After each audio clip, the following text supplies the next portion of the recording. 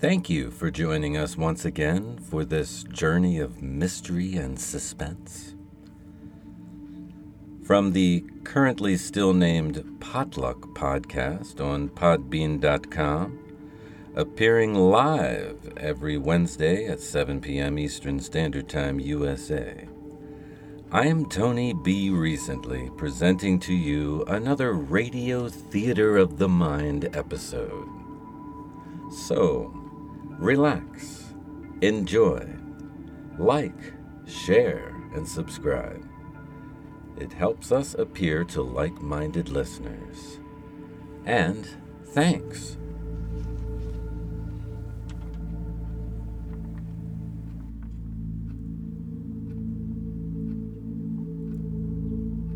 This is the story of the kidnapping that goes horribly right. An original story wrote and recited by Tony B. Recently.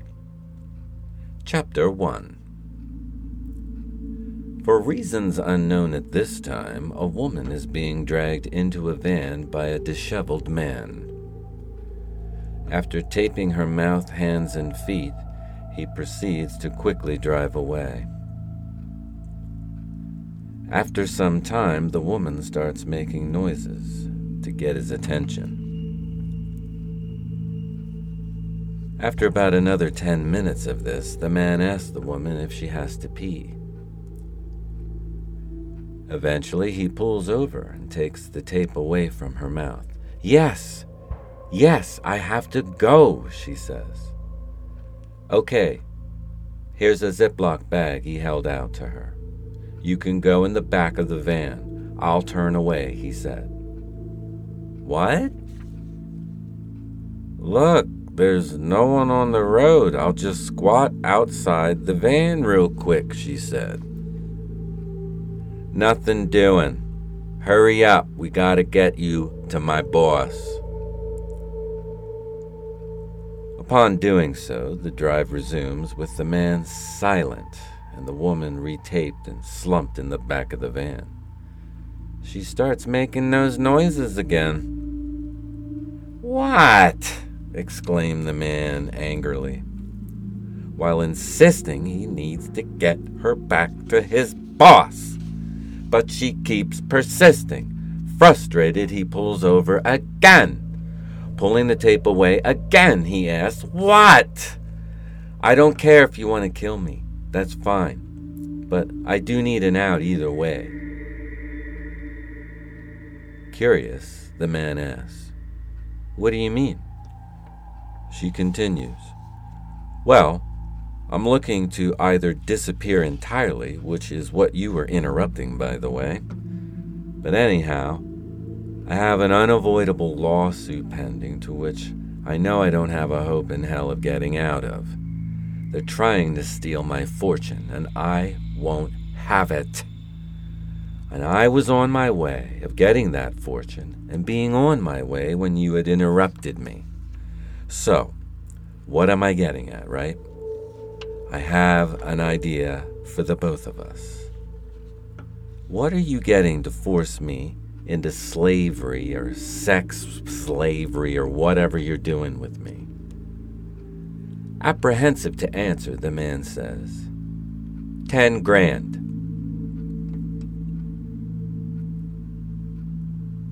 Chapter 2.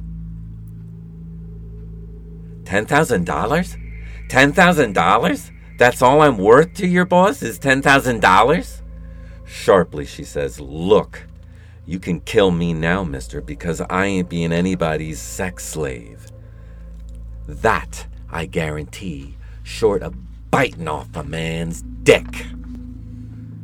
So if you're interested in making 50 grand just to drive me a little more south of here, no questions asked, you've got a deal. So I'm offering you more than double what your boss is offering you. Saying so pointedly. 50 big ones, huh? Yes, she replied matter-of-factly. I believe you, said the man from out of nowhere. Because you don't care if you live or die. I saw that in your eyes. You gave little resistance. Said very little. You didn't even cry at all. Not even once. Your attitude was completely different from all the others. That's how I know, or have a pretty good idea, that you're being for real, lady. Well, yes, the woman said with a bit more ease. So, where's this money? He asked coldly. It's in my storage shed, she replied. Go up here and turn left onto Monica Boulevard. That's Route 104 North, he said. That's the opposite direction. It will get us back to Montclair, where my storage shed is located. But what about security cams? Interrupted the man. I'm not driving into a trap, lady, he said. No. It's on a friend's private lot. It's one of those shipping containers, storage shed. She got it cheap, but she has no idea of the money in there. No one does, really. But, us. She pauses and reflects on this. Chapter 3. So now it comes, the captor's big payoff, where oddly enough the man has already fallen in love with the idea of disappearing as well. But in spite of this, he will not be fooled, despite the earlier trustworthy hubris. He's packed a .45 and told the woman as such numerous times throughout this ordeal. But to her, she really loves this deal and was delighted to give up some money for a chance somewhere else. She regarded it as rather beneficial and a serendipitous event. She is seizing the moment and taking active opportunity in, or it means taking her own life. Turn right here, she exclaimed. He did so. It was a tree-lined road, dark, but nicely macadamied and landscaped, as the headlights would reveal. Just up ahead and through some trees came flickering security lights. Pulling up upon a clearing, and sure enough, there was a shipping container off to the side. Okay, untape the rest of me so I can go in there, she said. I'm going in with you, and no funny stuff, lady, he demanded. Very well then, let's go. The big door creaked as it opens and released the bar locks.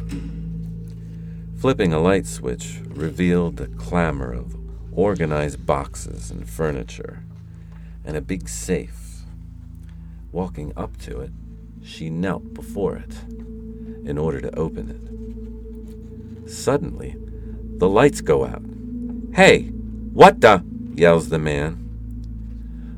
The door slammed shut again, and you could hear the bar locks clasping on the outside. Now, lunging towards the doors, the man starts firing off his gun. The woman screams and falls to the ground as she covers her ears too late. And a deafening, overwhelming scene of gun smoke in the air. But yet there was a silence.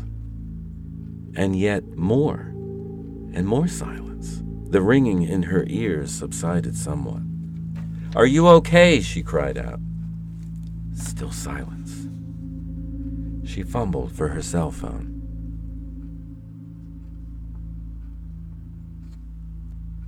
Chapter 4. Shaking, the woman finds her flashlight setting on her cell phone.